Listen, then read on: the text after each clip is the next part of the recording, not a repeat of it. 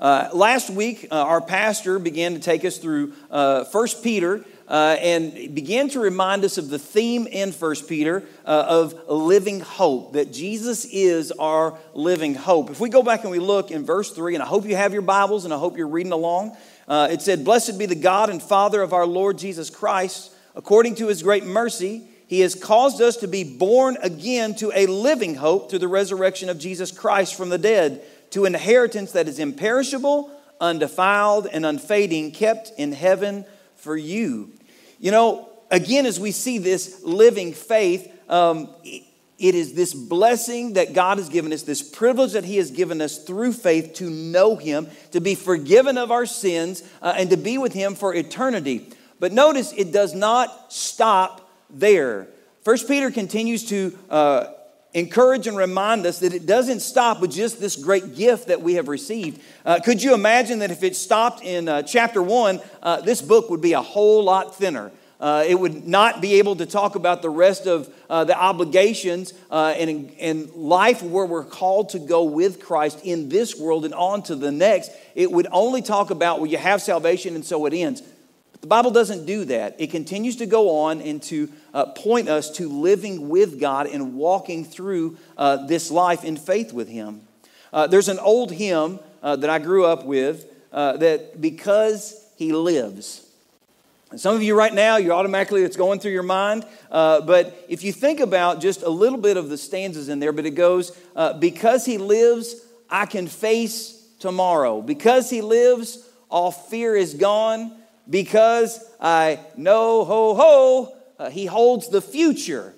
And life is worth the living just because He lives. Today, as we go through the rest of 1 Peter, and starting in 13, I want us to be reminded that what God is calling us is just not to stop, just as our pastor talked about last week, and as 1 Peter tells us, we don't just stop if I have salvation. But because He lives, how does that change how we live? How does it change how we view our circumstances? How does it begin to transform us that we begin to look more and more like Jesus Christ? Because that is why He saved us, to be in relationship and to transform us to look more and more like how He created us and redeemed us from the very beginning. If you have your Bibles again, let's go to 1 Peter chapter 1, verse 13. And we're going to read through all this right now. So I pray that you would just allow God, that He would open your ears and your heart and your mind to hear Him in His word right now. "Therefore, preparing your minds for action and being sober-minded, set your hope fully on the grace that will be brought to you at the revelation of Jesus Christ. As obedient children, do not be conformed to the passions of your former ignorance, but as He who called you is holy, you also be holy in all your conduct. Since it is written, you shall be holy, for I am holy. And if you call on Him as a Father who judges impartially according to each one's deeds, conduct yourselves with fear throughout the time of your exile, knowing that you were ransomed from the futile ways inherited from your forefathers, not with perishable things such as silver or gold, but with the precious blood of Christ, like that of a lamb without blemish or spot. He was foreknown before the foundation of the world, but was made manifest in the last times for the sake of you, who through Him are believers in God, who raised Him from the dead and gave Him glory, so that your faith and hope are in God. Having purified your souls by your obedience to the truth for a sincere brotherly love, love one another earnestly from a pure heart, since you have been born again, not of perishable seed, but of imperishable, through the living and abiding Word of God. For all flesh is like grass, and all its glory like the flower of grass. The grass withers and the flower falls, but the word of the Lord remains forever. And this word is the good news that was preached to you.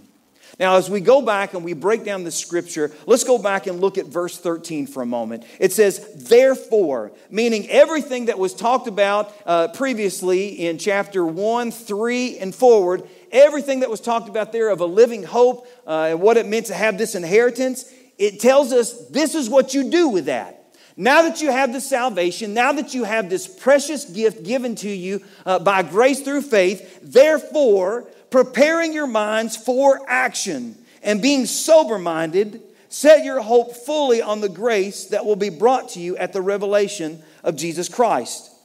Now, here in this first point, it says, my hope for today must be grounded in my promised future with Jesus. My hope for today must be grounded in my promised future with Jesus. Think about this. If we live only in this moment, only for this moment, and we say that we're a Christian, but we're only living in this moment for this moment, how discouraging at times does that seem to be?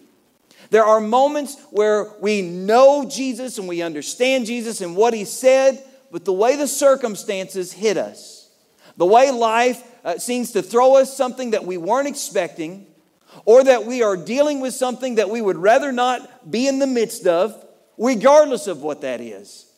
We have a tendency to lose hope. We have a tendency to go, I believe all this, but is it really making a difference? But see, here the Bible tells us, set your hope fully on the grace that will be brought to you at the revelation of Jesus Christ. See, our hope is not found in what it looks like now or how it feels. Our hope is in the fact that Jesus Christ is coming back. And He is coming back. He's already victorious, but He will right all the wrongs. He will take care of us. The suffering will end, but we will see Him face to face. That is where our hope is. So that when we run into difficult circumstances that are here in the now, we don't view them through that lens. We view them through this. My Jesus is in control and He's coming back. My Jesus loves me. And in the midst of this suffering, as I am placing my faith in Him, it begins to show through this trial, I trust Him. And I know He is coming to take care of me. And He is coming back. It changes everything when we don't look on how it feels now or what's going on now, but His promised in presence that He is here with us, but that He is coming back one day. Notice it says, preparing your minds for action. The way that this reads is actually girding up the loins of your mind. At the time this is written, and the garb that they were wearing, the men would wear stuff that was longer down to the ankles. But if they were going to need to move quickly, or if they were going to run or need to be in action or something, they would take that up and hike it up and tie it up so that they would not be encumbered. They wouldn't trip over that. They would have full free movement of what was going on, and they would be able to act and they'd be able to move. Notice here, this living hope that we've been given in Jesus Christ is calling us to act. It's calling us to be prepared for action. It's not to sit there and say, I'm saved and I've arrived. Again, if we only read that, this would be a much shorter book. But why is it bigger? Because it's telling us not only of how we receive salvation, but what to do with it. Because He lives, this is what takes place now. Prepare your minds. Gird them up. Don't be encumbered by the different things that can tend to take away from hope and take away from faith and be able to say, well, what's the point of all this? If Jesus is coming back, I'm prepared for action. I'm prepared to know that He doesn't give me pointless tasks or commands. They are called to follow and be obedient to Him. Notice what else it says. Be sober-minded. Be sober-minded. Be mentally in control. Be mentally in control. Again, sober-minded is this. We can look at these things around us and we can be disheartened, even to the point of not even doing things that look like Christ. There are some times where we have these moments where we're like, well, if this is the way it is, what's the point and what's the purpose?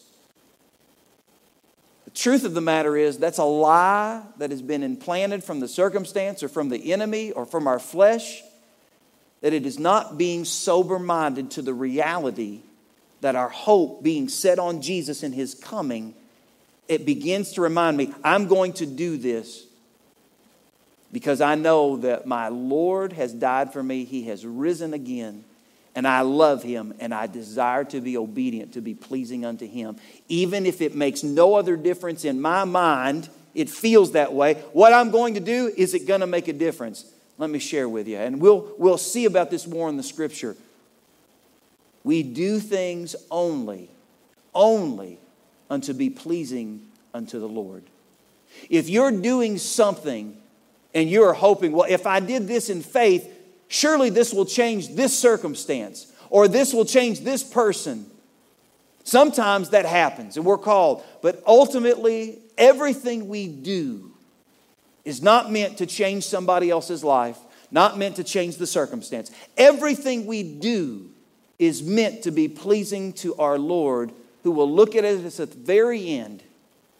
Because some circumstances we cannot control.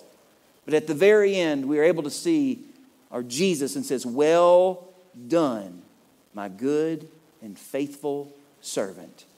Again, my hope for today must be grounded in my promised future with Jesus. It gives me the reason for why I'm going to live and act the way that I will, because I know, regardless of what it is, He is coming. He lives with me, but He is coming. And that gives purpose for the reason of this living hope that I have. Again, it goes on and it tells us this, verse 14. "As obedient children, do not be conformed to the passions of your former ignorance, but as He who called you is holy, you also be holy in all your conduct. Since it is written, you shall be holy, for I am holy." This second point, my actions for living must be grounded in who God is and what He has done for me. Let's read that again. My actions for living must be grounded in who God is and what He has done for me. Here it says, "As obedient children, do not be conformed to the passions of your former ignorance." In other words, this is who I used to be without Jesus. I could choose in this moment to live how I wanted, what I wanted, whatever my passions or whatever I felt, or even my self-righteous sense of morality. I was going to do what felt good, what made me look good, what put me in a position to where I either appeared to people to look righteous, or I felt righteous about myself. I felt good about myself because I was God. And I lived in those former passions, doing whatever I wanted. However I wanted, whenever I wanted, it did not matter. I lived in this ignorance. But when I came to know Jesus, and here's what He did for me. As a vile sinner, sitting on my own throne, proclaiming that I was ruler, and living however I wanted with my sin, Jesus Christ, by His grace, chose, instead of striking me dead and being done with me and casting me eternal punishment into hell, by His great love and grace, chose, while I was still a sinner, to die for me. To die and to pay for all the sins of the world on the cross. To be buried. On the third day, He rose from the grave. And as the Holy Spirit began to convict me of my sin and convict you of your sin,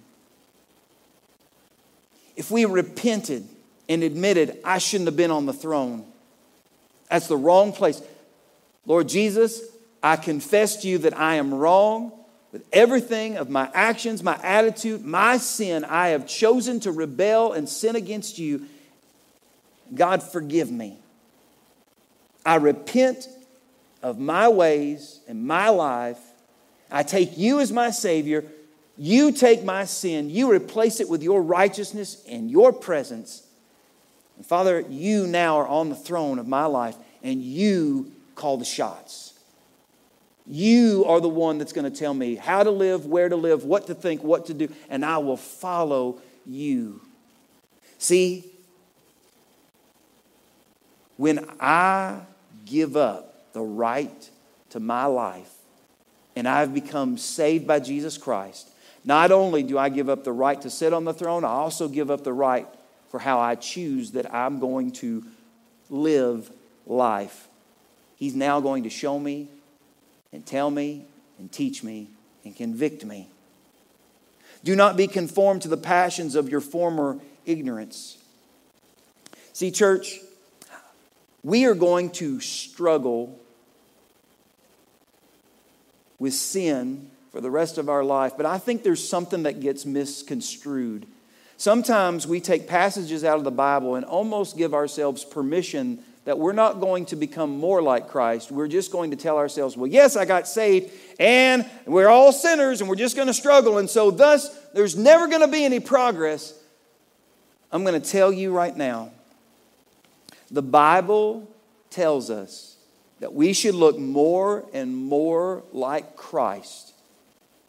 Even in the midst of this flesh that struggles, we've been given a new nature to follow Christ, to die to sin, to be raised to Christ, to live more and more like Him. It tells us again as I read it, do not be conformed to the passions of your former ignorance. Don't be conformed. Why would God tell us to do something if we couldn't do it? Why in the world, in the Bible, would He tell us to lead a life of holiness and to become more and more like Him if it wasn't even possible? Either God made a sad commentary to give us false hope to where it's like, nah, I'll tell them that, but they'll never be able to do it. Or the truth of the matter is this: He is calling us and equipping us to be something more, not through our own power, but through faith and trust in Jesus Christ. We are called not to conform.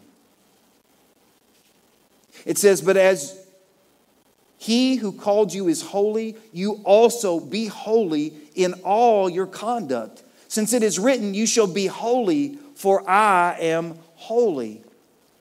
Throughout the Old Testament, holiness was thrown out to be able to say, this is what is holy. This is what I deem as holy. You be holy because I am holy.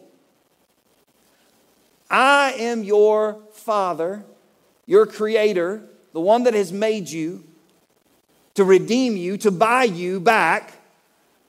And so I'm calling you to be holy as I am holy. Now we're going to read more about this and understand it. But again, He's not talking about you putting in a better effort.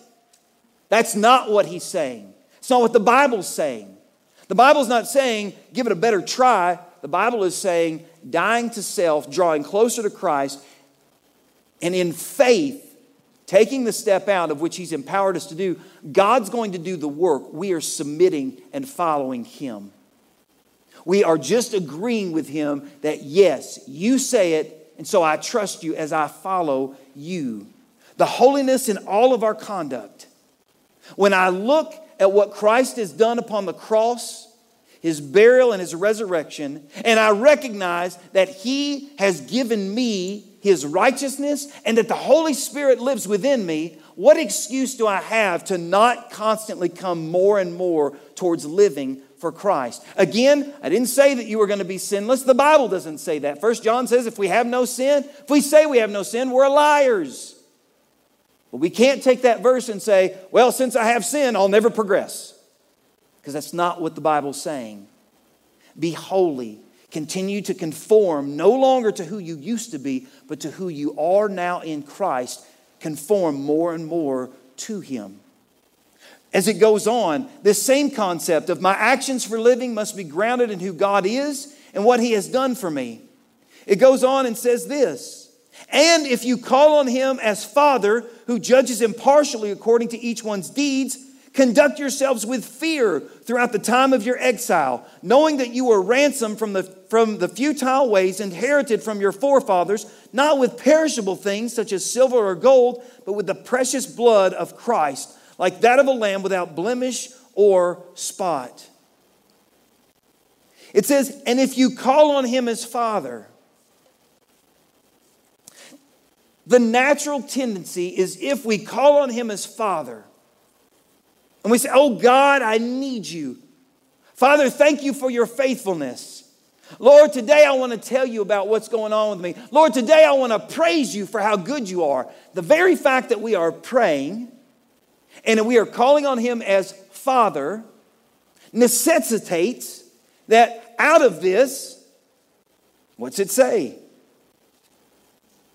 And if you call on him whose Father who judges impartially according to each one's deeds, conduct yourselves with fear throughout the time of your exile. We get lost on this idea of fear because we read through the Scripture. There's times where the Bible says, fear not. There's times where the Bible says that Jesus is our friend. There's times that we look at all these, and so how do we put together this concept? How do we put together are we supposed to hunker down and walk around? God's going to zap us? No, that's not at all what the godly fear is. I'll give an example like this. I've been very blessed. My father loves me. I know my father loves me. He's provided for me and taken care of me. He has been a father that has, again, taken care of me and loved me and cared for me. But knowing that he loves me and cares for me, if I were to come home and decide to torch the house, destroy the car, do it all, not by accident, but intentionally, I could tell you right now that I would have a little bit of a fear of how my father would deal with me. Now, I know my father loves me. I know my father cares for me. Would not expect, and I know as we talk about this, there's some of you like, I've never known a father. I don't know a father that's genuinely loved me. I understand that. I get that. But get past your experience for a moment, which is hard, and get into what the Scripture talks about. The Father that we have does love us. He absolutely cares for us. And if we have had an earthly father that has cared for us, it helps us to understand this a lot better. But even if you haven't had an earthly father that cares about you, your earthly father is not your heavenly father. And even I have had a good father that loves me, but even he is an imperfect man that is nowhere near like my heavenly father. But I know, getting back to my point, if I were to destroy something on purpose and take advantage and say, he loves me, it doesn't matter, what would your earthly loving father do? Many of y'all know right now you would not be disowned, you would be loved, but you would have a fear about what's about ready to take place. We are called in this earth to not take God's love for granted, to not take the sacrifice of Jesus Christ for granted, to not take for granted that even though we've been forgiven and the Holy Spirit lives within me and I am covered by the blood and I have this forgiveness, I am not called to take that for granted and not have a holy fear and respect for the Father. See, living in that, if that action, that godly fear is grounded in who God is and what He has done for me, it makes me look at this life a lot more in what I do, in what I participate, in what I think, in what's taking place.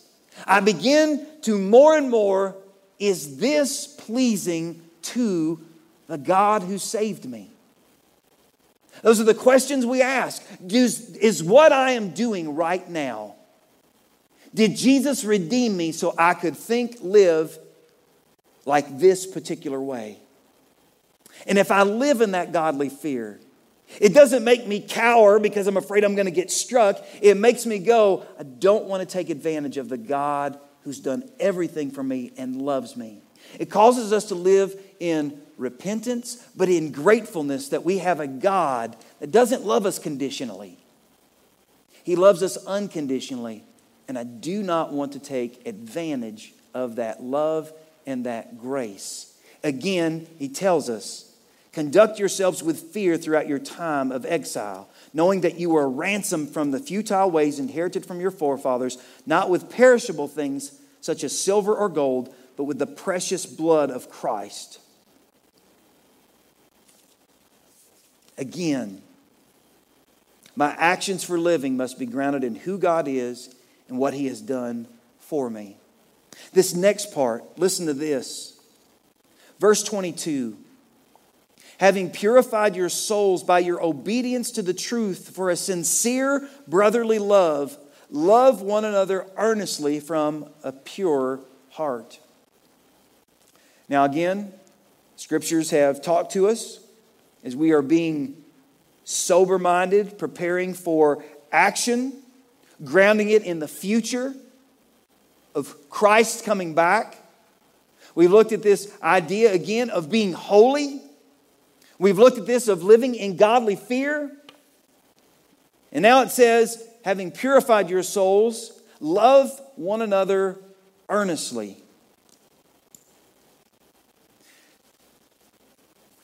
We know that we are called to love one another. That is an easy enough thing. If we've grown up in church, that's been taught to us time and time again. Love God, love others. Jesus loves me. This I know. We think about how we are called to love and forgive, and we know that concept. But the reality is that this flesh still wants to love people based on how they have loved us. It's just the reality. It's easy to love those people that want to love you, want to be there with you. But when people don't, it tends at times, it would seem, maybe not for everybody, but it seems for most of us, that somehow we are shocked when somebody who is a believer treats us in a way that we can say, how in the world would they do this? I don't know why we're shocked, because we still are humans with flesh, a flesh that desires to still be on the throne, though we call to repent. But if we live in this moment here of what just happened to us, we love as others have loved us, which is not the biblical command nor what Christ did. Think about Jesus. On the cross, as he is being crucified, not only have most of those who love him scattered and abandoned, but his enemies are greatly in number. And not only have they crucified, but they are taunting him and even tempting him to act outside to where he could take vengeance. Jesus could have struck everybody dead in that moment. Could have done it. But in the Garden of Gethsemane, and from the very beginning, Jesus only does the will of the Father. In the very beginning of time, God the Father, God the Son, God the Holy Spirit, one God, three persons, have always loved one another. And as Jesus chose to give up his glory and come here, they were still loving each other. He was not going to take his own way, regardless of what people were doing to him.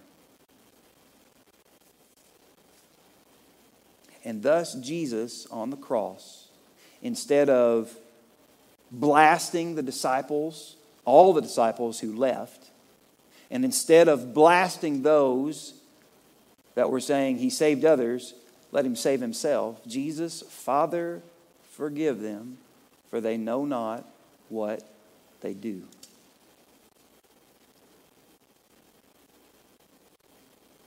Think about that for a moment.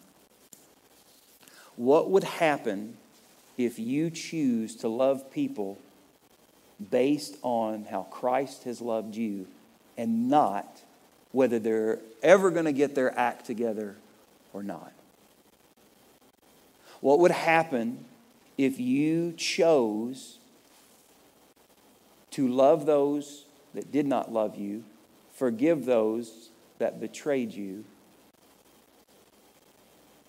and serve those who would never serve you back? Because ultimately, love is not about what they're going to do to return to us. Love is self-sacrificing. It is giving. In fact, I was reading one author, and one author said, desire the highest good for others, even at the expense of oneself. Now again, this passage can get abused in certain ways. I'm not telling you to put yourself in a compromising situation to be abused or hurt or harmed. What I'm saying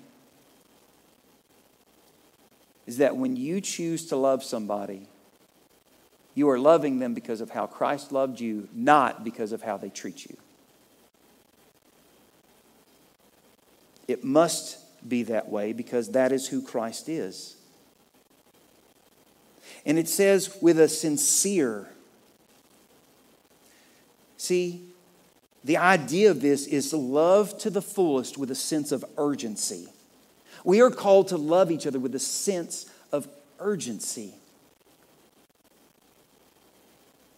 Is there a sense of when the pandemic hit, was there a sense of urgency to make sure that you had food? To make sure that you had necessities to take care of yourself? For many people, a sense of urgency was, I got to take care of me. I got to take care of me. I got to take care of me. Even some people are like, well, I didn't have a sense of urgency. But you had a sense of urgency as you began to prepare your deep freeze a year ago, or your canning, or whatever you did, that there was a sense, I want to make sure and just be prepared that I'm taken care of. What would happen if that sense of urgency went into, I've got to love and forgive those people quickly. I've got to make things right quickly. Why? Because Christ forgave me immediately. It's who He is in my life and what He's done for me.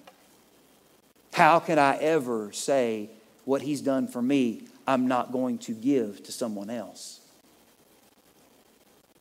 My actions for living must be grounded in who God is and what He has done for me. If it is not, I will look at the situation and I will say, choose not to love them today because they've been a jerk. They've been a jerk for the last year. Don't have to. There's what is that? There's a corollary in the Bible that says, love others love others as Christ has loved you, unless it doesn't exist.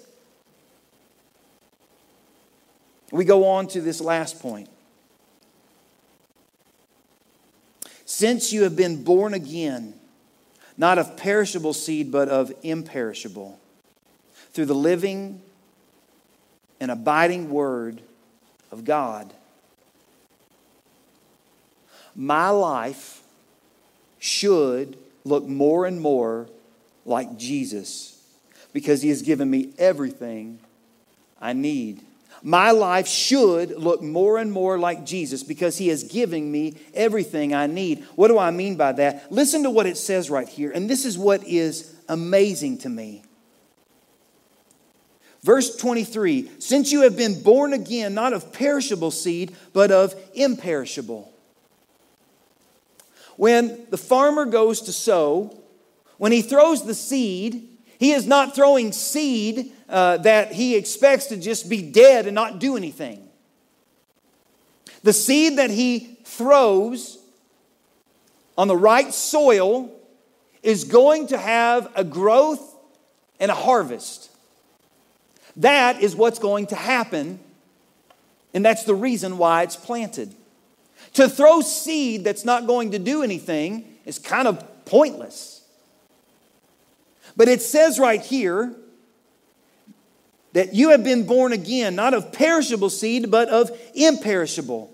It also tells us again in 1 Peter 3, where it says that He has caused us to be born again to a living hope.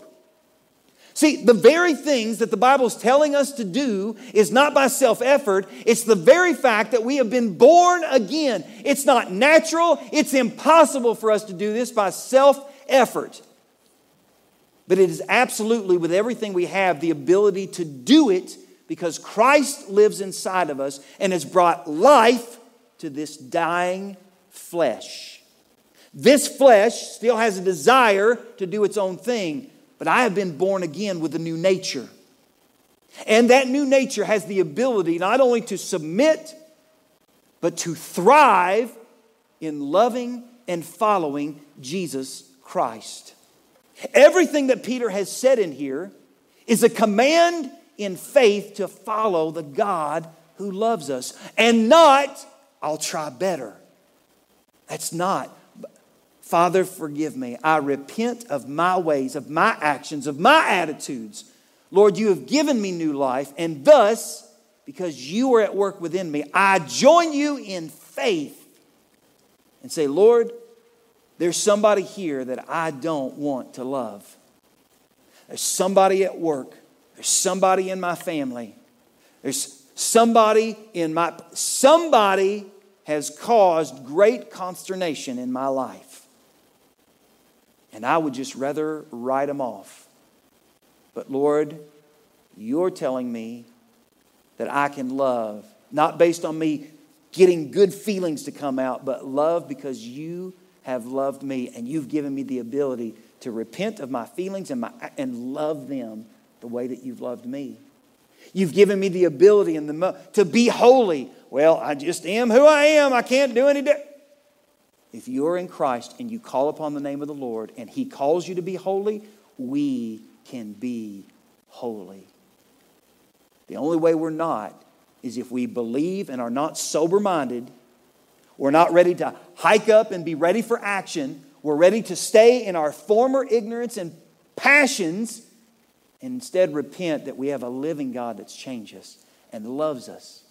Church, this is the good news because it says this: all flesh is like grass and all its glory like the flower of grass. The grass withers and the flower falls, but the word of the Lord remains forever. And this word is the good news that was preached to you.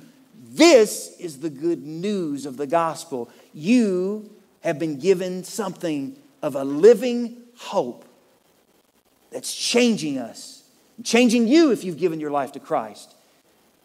Because He lives, my living hope, I am and can be different because of His death, burial, and resurrection.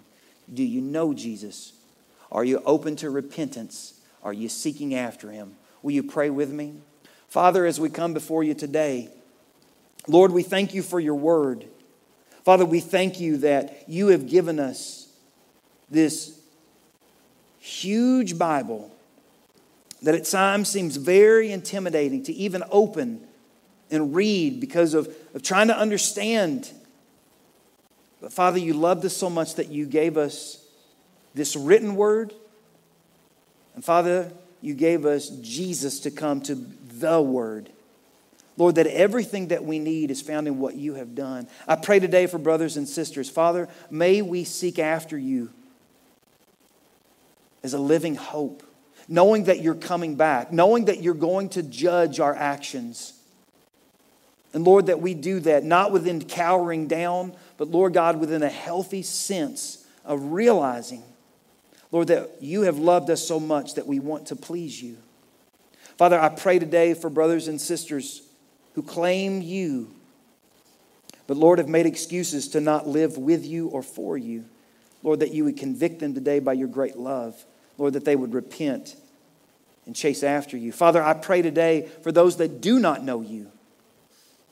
Father, that they would be convicted today to know that their sin has separated them. But Lord Jesus, your death and resurrection can bring them close as they repent of their sins and put you on the throne and follow you.